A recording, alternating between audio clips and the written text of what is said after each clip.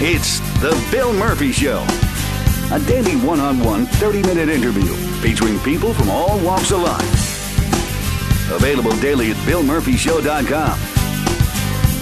And now, here's your host, Bill Murphy. And welcome to the digital broadcast, otherwise known as podcast, for Monday, April 11th, 2011. Brought to you by Lulu's Bait Shack, gigantic fishbowl drinks, great live music this past weekend there. And fresh Florida seafood served in Beach Place on A1A in the heart of Fort Lauderdale Beach. Join us down there. We are pushing back the return of Original Music Night so we can compile a bunch of you great musicians and get a whole month of shows booked in advance. So the Original Music Night will resume sometime in May. We will keep you posted here on this show. A lot of the acts that you hear on the show on Music Friday will be appearing on Lulu stage. Today, a very special edition of A Masters to Remember. That's what we're calling today's show. I'm going to have 3 guests on for you by the end of the half hour, and we're kicking it off with my good friend who's also been a past guest on the Bill Murphy Show, Eric Schwartz, longtime PGA caddy. What's up, my brother? What's going on, Bill? Nice to hear from you, my friend. Yeah, and you're getting ready to go on another tour stop, are you not? Yeah, going tomorrow to back to Florida. Yeah, Tampa. Is this a PGA event you're in next week? No. Champions Tour. All right, Outback Steakhouse Pro-Am. And I guess you always like your odds caddying for Corey Pavin going into a seniors event. Is that the case this week as well? How much of a favorite would you consider him? Well, it's got to have a good chance. He always has a good chance, but he hasn't played. And he's been off for a month, so one never know. You've been with Corey before where he's had a long stretch where he hasn't played 3 or 4 weeks and then just comes out, with all guns blazing, right? Yeah, absolutely. It could happen, but I like our chances the week after that, but it's okay. Next week should be a good tune-up. All right, so what a Masters. I guess you agree with me. It's worthy of a long discussion. The first thing I thought of, one of the things I thought of while I was in the middle of that excitement was how much your phone must have been ringing. It must have been one of those days where everybody that even knows you considers you to be their golf guru and just called to weigh in or find out what your opinion was. Is that the case? Well, yeah, a bunch of people called me today, Bill, and I tell you what, it was enjoyable. I mean, it was one heck of a Masters. It might have been the best I've ever watched. I mean, obviously I was there quite a few times, but that might have been one of the best ones I've ever watched when you have 6 guys tied for the lead on the back 9. And, I mean, in the back 9 with 13 and 15 is going to be a heck of a shootout. So, I mean, anything can happen, and boy, it sure did, didn't it? It was amazing. I was just caught. I don't think I've enjoyed watching a sporting event like that in at least a couple of years. It's been a while, and it's been maybe even a lot longer than that. A couple of things I have to talk to you about from the caddy's perspective. I think we'll start off with Rory McIlroy. Now, here we've got an amazing talent, 21-year-old kid who just to be in the Masters and in the lead through 63 holes is quite an accomplishment. He should be very proud of it, and it sounds like he is already. But as a caddy, he gets to that back 9 and makes that horrific triple on 10. What kind of a conversation are you having with a 21-year-old golfer in all your experience now? Well, I think the conversation would have started on the 10th tee, just to make sure that you point out to your golfer to make sure. The last thing you want to do is I mean, you can miss it right, Bill, and I mean, you still got a chance to make a par, but to hit what he hit and hit the tree and then go way back there in the cabins at Augusta National, and where he was, and that was double bogey written all over it. And as everybody well saw, he made triple, and the chip shot too was kind of baffled me. I mean, do whatever you do, you don't hit the tree that's 10 yards in front of you, for God's sakes. I mean, Hit it on the green and take your 2-putt, get out there with a double, and he makes triple, and that was very costly. And obviously, he went on to bogey the next hole and double 12 as well. And I mean, that's just. But as what I would say as a caddy, I'd make sure you would have hit it right on 10. I mean, if you're going to miss it, you can miss it right there. Yeah. And that's what I would have said. But but that's the kind of shot. And I maybe as far as Rory hits it, because he was leading the Masters in driving distance. I mean, he could have hit a low hook and 3-wood, and once it gets that slope on 10, it goes all the way down to the bottom of the hill, and you got a 7-iron or 6-iron or whatever. these long boys hit these days, but maybe 8-iron or something. I don't know. Yeah, real good coverage on this year's event, and I know as a caddy, you guys see the game at a much more intricate level than any of us do. So I think you would have recognized stuff earlier in the round. In fact, I'm sure you would have, because I think even in my limited knowledge of what goes on out there, I noticed early on we got to see every one of his shots in the first few holes. Everything was going left. I'm making an assumption that I know enough about golf to say this. You correct me if I'm wrong. But if he's pulling everything left to start out the day, that's an indication to me that he's tightening up his grip, and then the hands are sort of the first to go. Well, yes, it is in one point and another, but obviously he was getting awfully quick. And just you have to tell your player, which I tell Corey, rhythm, man. When you start getting quick, you got to think of rhythm or tempo or whatever you want to tell, whatever one caddy tells a pro. But I mean, if you start getting quick, you have to get right in there and let your player know that. Right. And I'm not saying anything bad about JP. He's a friend of mine, and case for Rory, but.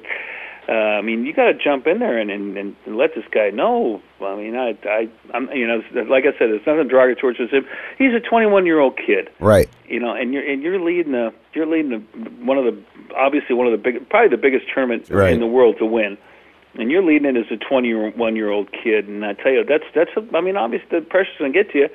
Whereas the back nine at Augusta National is, you get by, you make par in 10 and you make par at 11, and if you get by 11, 12, and 13, you get by there even par, especially when you're leading the tournament. And we all saw what happened. I mean, what was it, triple? He went triple, bogey, double, drove it in the water on 13. And that's when they decided to stop showing him on television. That would be correct. Yes, they did stop showing him. I hate to laugh at Rory Gallagher. Rory Gallagher, how about that? How about Rory Sabatini? Right. How about Rory McIlroy? Rory McIlroy's demise on that back nine. But, I think he's aware of what happened. I think we're going to see a whole lot more from this kid. And another impression I got was that Augusta crowd was so classy to stick around and watch him finish and give him the ovation that they did. It's a real class act by him and by the people in Augusta. It was fun to watch. Well, the people at Augusta, as they call them, they're the patrons, not the spectators. Oh, yes. Patrons. Oh, yes. They respect golf more than any golf fans at any tournament I've ever been to in my 33 years of caddying now. They respect golf very much so. The people in the South, I mean, I'm not saying anything derogatory to anybody else, but those people in the South, I mean, they're respectful of what happens, and what they do at Augusta is very special. Yep. And they understand that, and I think it's a great gesture on their part. Now, you've been there many, many times. There's a couple of things I want to kind of get from you. Have you ever been part of a Masters final round that had such a tumultuous period that there was in there, that 90 minutes where the lead just changed hands so many times? Tiger was making that run. Could you compare this year's Masters to anyone that you've been in where it was that hectic in the back nine? No, Murph, I've never, nothing even close to that. I mean, in '92 when Corey had a chance, I mean, nothing because there was quite a few years in a row that when Corey's played real well there before they lengthened it 500 yards or whatever they did. Right. But it was nothing ever like that. That was, I mean, you have six guys tied for the lead at 10 under par and going to the back nine. I mean, that's ridiculous. What kind of golf? I mean, I'm sitting there, I'm going, this is going to want to be one of the best Masters I'm ever going to watch. Right. And it sure enough was. I mean, there was so much action on the back, and McIlroy's demise and Schwartzel birdie in the last four holes. I mean, that was just fantastic golf. And with Tiger getting up there, I mean, I'm sure CBS was happier than a lark that their ratings went through skyrocketed because of Tiger was in the hunt, and Tiger was in the lead for 3 or 4 holes or whatever it was. But that was monumental in the fact and I know it was for CBS because golf ratings went through the roof, which golf needs bad at this point. A couple of points that came up, and of course there's hundreds of them. We could sit here for 2 hours and talk about all the fantastic facts of this week's Masters with Carl, as you found out it is, his birdie on 16. Something that all the champions seem to have in common is that they usually birdie 16 on Sunday. You also find that to be true? Oh yeah. Oh, absolutely. 15. Normally most guys that are obviously playing good and winning the Masters normally birdie or eagle 15. Right. In 16 with a pin back left, if you hit a good solid shot right in the middle of the green, it's going to roll down close to the hole somewhere. If you hit it the right distance, obviously. Mm-hmm. But you saw Cabrera's shot went over the green. There's, if you hit the right distance, which obviously Schwartzel did, and he had about 8 or 10 footer for birdie. Right. Obviously converted. But that's not that difficult of a pin placement on that hole. The ones that are on the right side of the green on 16 are the two tough ones, of which are on Friday and Saturday, and on Thursday and Sunday they're on the front left on Thursday and back left on Sunday. But right. Those are the easiest ones to get to because you can hit it up on the right and let the ball spin back to the hole. So now, we've got it all in. A lot of great information from you, Eric. Eric Schwartz, caddy for Corey Pavin on the PGA Tour, chiming in on our Masters to Remember show that we're doing for this special Monday Sports podcast. And before I let you go, I'll just leave you with this question. You being the putting expert you are and the fantastic putter that you are to boot, you must convey to the audience what kind of an accomplishment is it to birdie the final 4 holes of the Masters tournament. Have you ever heard of anything like that in your life? No, not at Augusta National. What does it take? And I know you haven't been in the arena as a putter; you've been there as a caddy. But to stand over those 4 birdie putts in the final 4 holes of the tournament, is it anything you could even describe of what kind of nerves are getting into his game at that point? If you've got the confidence in yourself, Bill, to think you're going to make it. First of all, you have to think you're going to make it, and then obviously do the job itself and make the putt. But his putts, all those putts he made were, 5, 10, 15, and 25 feet maybe. Making putts like that in a major championship on greens that fast is very difficult. And that's having, I call it ice in your veins, I suppose. I guess he's got some huevos, and it showed, obviously, today. Absolutely. Eric Schwartz, thanks so much for being part of this show, this special presentation of a Masters to Remember. Enjoy your next 2 tour stops. You're headed to Tampa, and then what's the one the week after that you're really especially looking forward to? Legends of Golf, Savannah, Georgia. What kind of a field does the Legends of Golf have? It's a 2-man best ball, and our partner is Tom Lehman. Ah, okay. I got you now. Now, in all seriousness, you guys are probably favored or close to the top of the favorite list in that one, right? Now, Lehman's played with Langer, and Langer's out with a thumb. He had thumb surgery, so we're taking his place. And Tom's a real good ball striker and a birdie machine. So I think these two should gel quite well, Murph. All right, Eric. Well, have a safe trip out there, and best of luck to you and Corey. Okay, well, thanks, Murph. You're a bad mamma jamma. All right, that's Eric Schwartz, a longtime PGA Tour caddy for Corey Pavin. Watch for them in the next couple of weeks. They're going to be in action, and Corey's going to be in the hunt, as he always will be on the Senior Tour. And now we shift to our second guest of the morning for this Masters to Remember, Russ Evans, who does the Golf Exchange, heard weekly on what radio stations, Russ? We are on 790 The Ticket in Miami, as well as ESPN 760 in West Palm Beach. So you're a perfect person to talk to today on this Monday after the Masters, and I suppose you'll be a busy guy today. Are you, like me, still recovering from the excitement from yesterday? Yeah, it was unbelievable, Bill. It was an incredibly entertaining final round.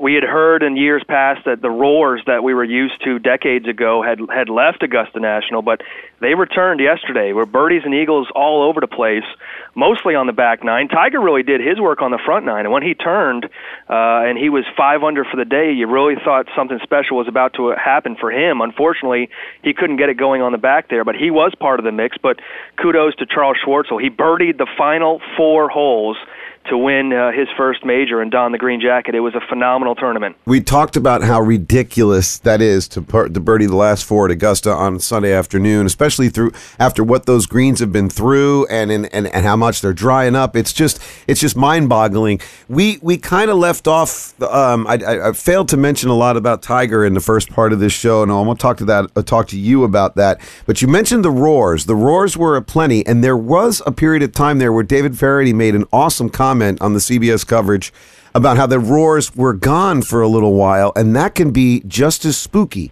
because if you're in a group and you're not hearing roars, then you're wondering what's really going on with the groups in front of you and behind you, too.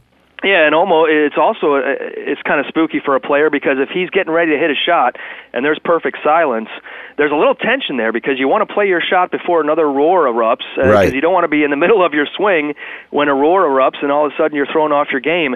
You know, I feel a little bad for Rory McIlroy. He put up an 80 yesterday, and he really stumbled through that front nine. Yeah. One over par 37, and he kept things kind of copacetic there when he made the turn, but it all fell apart at 10. You know, the duck hook left into the cottages, makes a triple bogey 7 on 10, and then misses a bunch of short putts on 11 and 12 as well, and shoots an 80. And that's probably the only unfortunate thing from yesterday's final round was McIlroy's self-destruction. Other than that, everything else was incredibly dramatic.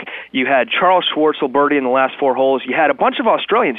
Australia's never won this thing. No, I know. And almost and as David Faraday also said, every continent was represented on the first page. Right, at with one KJ point. Choi from Asia and Tiger representing America. But you had the chance for a first Aussie donning a green jacket with 3 guys up there, with Jeff Ogilvy, Adam Scott, and Jason Day. And Scott would have been an interesting winner because no Aussie had ever won the Masters. Also, no player has ever won any major with a long putter. So he would have killed 2 birds with 1 stone had he triumphed yesterday, but you can't take anything away from Charles Schwartz. So what he did in finishing with 4 birdies over the last 4 holes was spectacular. It's interesting timing as well. This is the 50th anniversary of Gary Player's first victory at the Masters in 1961, and Player was the first ever non-American to win the Masters in 61, and he was also the first South African to win a major of any kind, and he, of course, won 8 major championships in his phenomenal career, and he was really the father of South African golf. And you see all the great players from South Africa that have come after him, and Bobby Locke and Nick Price and Ernie Els and Retief Goose and Trevor Immelman and Charles Schwartzel apparently is the next player in that kind of breed. Yeah. And there, if you compiled all of the facts of everything that went on in yesterday's final round in the Masters and in this year, it would be a very, very lengthy list. There's probably 100 fascinating facts about yesterday. One of which was did I hear this correctly? Only the second time in 21 years that someone from the final group didn't win the Masters? Is that true? That is correct. The only other guy was Zach Johnson in 2007. The other 19 times in the last 21 years, the winner of the Masters has come from the final pairing. And Angel Cabrera had a decent day yesterday. He got it low. He was at, I believe, he had a share of the lead at 11 under par at one point. Yep. But fell back with a couple of bogeys there coming in and only cards the 1 under par 71. I liked his chances going into yesterday's final round because, of course, he has done it before. He won the Masters 2 years ago in a playoff over Kenny Perry, and he's also won a U.S. Open, so he's a 2-time major champion.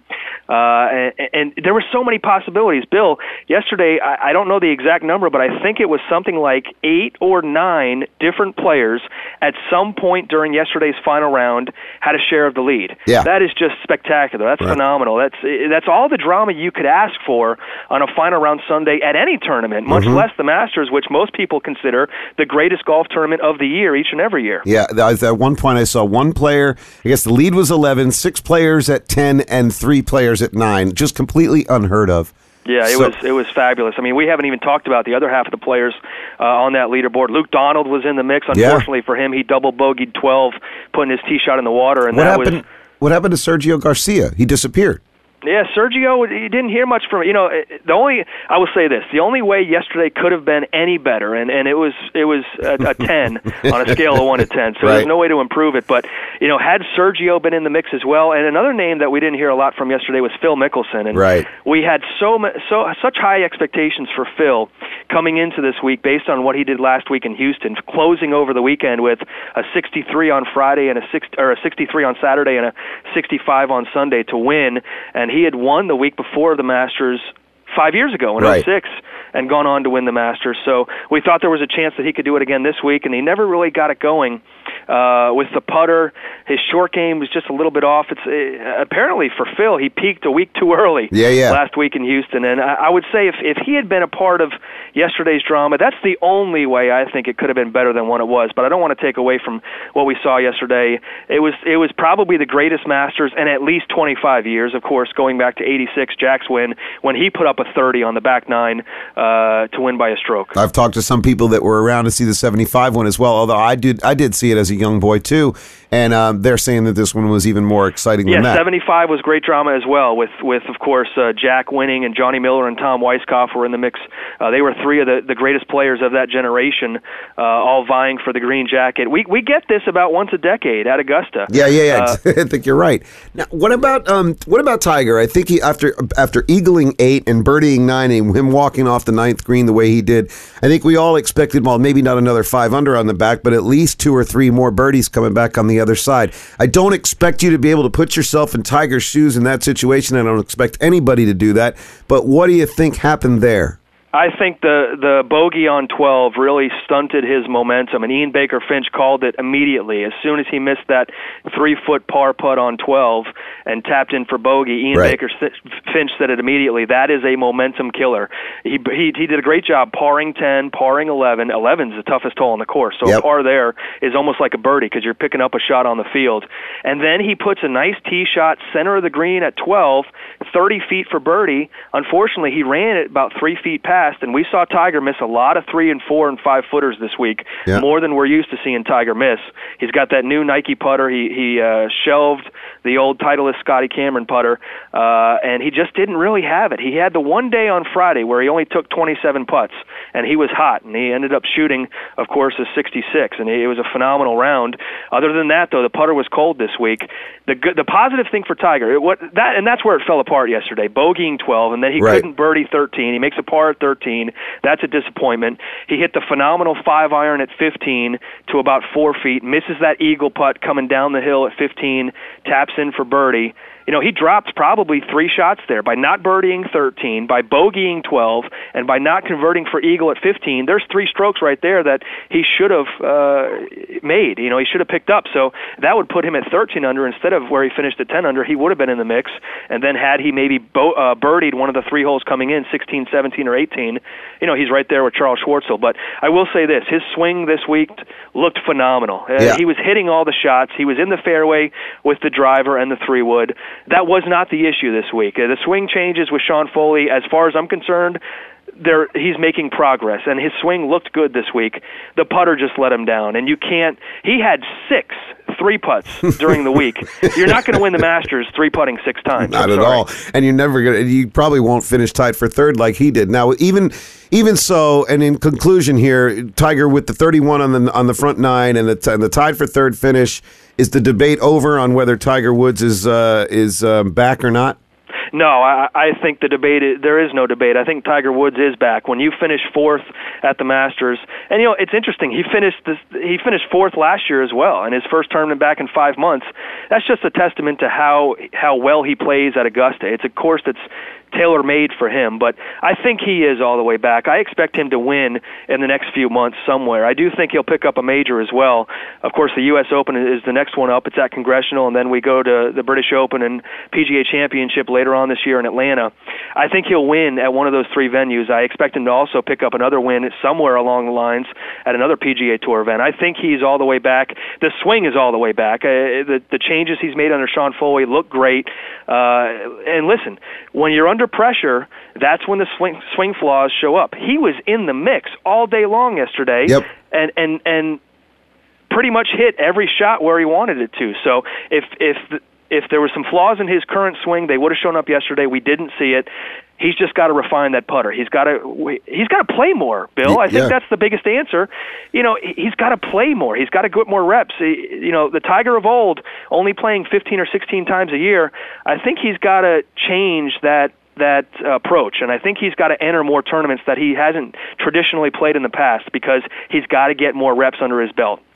Russ Evans, a lot of great information there. I really appreciate you being part of this Masters to Remember episode of the show. Catch Russ Sundays at 7:60 and 7:90 a.m. in South Florida area online. People out of the area can hear you online as well? That's right. The Honda Classic website, www.thehondaclassic.com. You can stream live audio anywhere in the world, 8 to 10 a.m. Eastern Time every Sunday morning. And, Bill, it was a pleasure. Always great to talk to you. Thank you for the invite. A pleasure for me, too, as well, Russ. Enjoy talking about the Masters all day long, which I'm sure you will be. I'm already looking forward to next year's Masters. Me too, buddy. We'll do the same thing next year. All right. Take care. Take care, man. Thanks.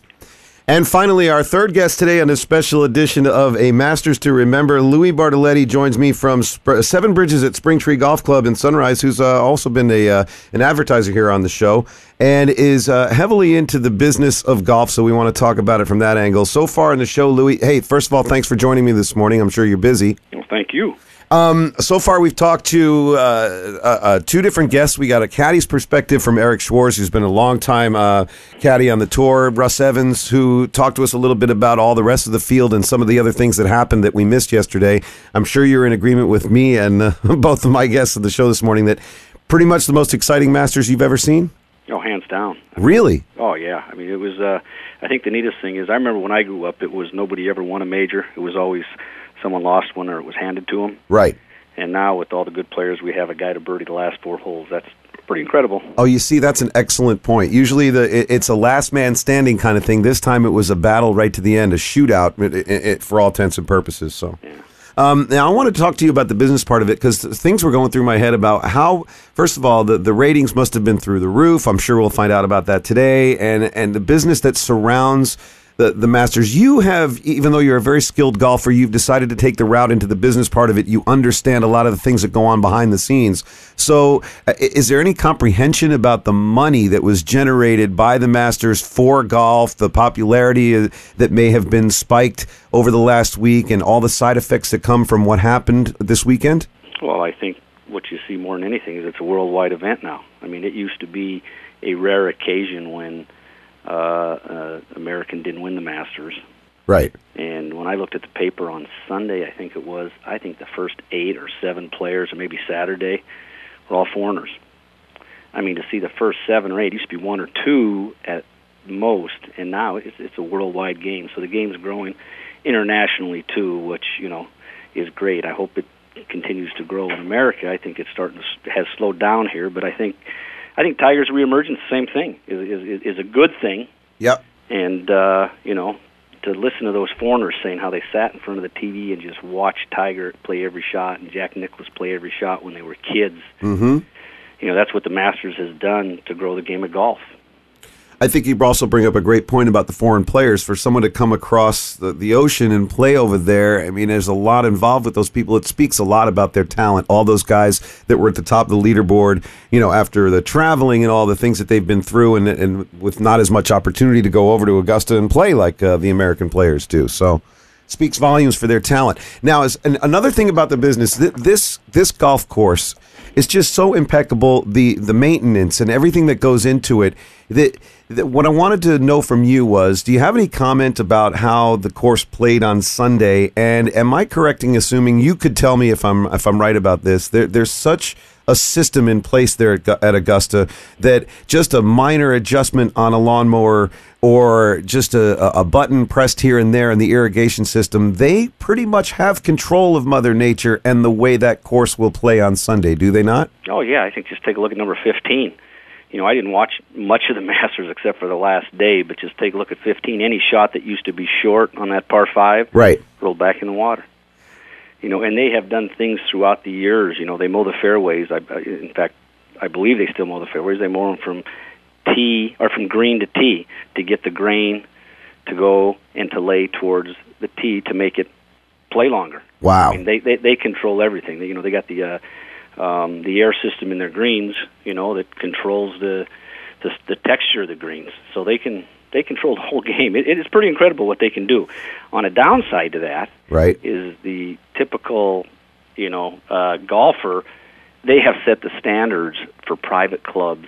Private clubs have, increased their budgets trying to keep up with Augusta, which has made public golf courses keep up their clubs, with the private clubs. And we're spending so much money taking care of these golf courses that the game's getting out of hand. They're raising the bar a little too high. I think they've raised the bar way too high. I mean, if you go back and look at the old pictures of the Masters, it's great. I see runners of Bermuda grass running into the fairways, and the bunkers weren't edged perfect, and I love to see that. It was natural, Yeah, you even see balls bouncing on the green on some of the putts. Yeah, and nowadays, everything is so perfect. The standards, walk mowing the tees, all these things have raised the standards of golf, especially in America, and I don't think it's like that yet overseas. We're all spending too much money, which is driving up the cost of golf. It used to be that, a sand trap, I like Nicklaus's idea a little bit about not raking them. It's a hazard. Right. But they're manicured now. They're perfect. The guy gets a buried lie on tour, and he wants to shoot the superintendent. That and one more note on this subject, and I want to talk about 14 because that's a bunkerless hole, and I find it very interesting. But I want to ask you one more thing about this. Looking at the leaderboard at the end of the day Saturday, do they make a decision on how they're going to treat the course for the next day based on what the leaderboard is, or do they have a plan at the beginning of the week? Do you know that? I don't know that, but I'm going to say it's based on scores and par. Right. Yeah, I really think that they're trying to set the golf course up. They don't want anyone to tear it up. They lengthen it, they do all these things, and the players just get better and better. They're not happy when they see people like Schwartzel hole out on a hole like he did on 2 yesterday. I think they appreciate that, but they don't want to turn into a birdie fest. Right, and right. It's incredible. Now 14 turns out to be just a bunkerless hole. It looks so strange when you see a flyover. It looks like it's not complete, and I'm wondering what was the story behind that hole. Do they just have so many little berms and moguls and hills on that fairway that no matter where you're hitting from, you're going to have a difficult lie to deal with? Is that the idea behind that hole? I be honest with you, I can't tell you. Right. I think that it adds character. Yeah. They were designed. I think bunkers originally started. They started as hazards for the sheep and that. But I think in America they were designed for aesthetics. They're most of the time they're there as directional signals. Don't go here. Yep. Don't go there. And they frame the hole. And I think it created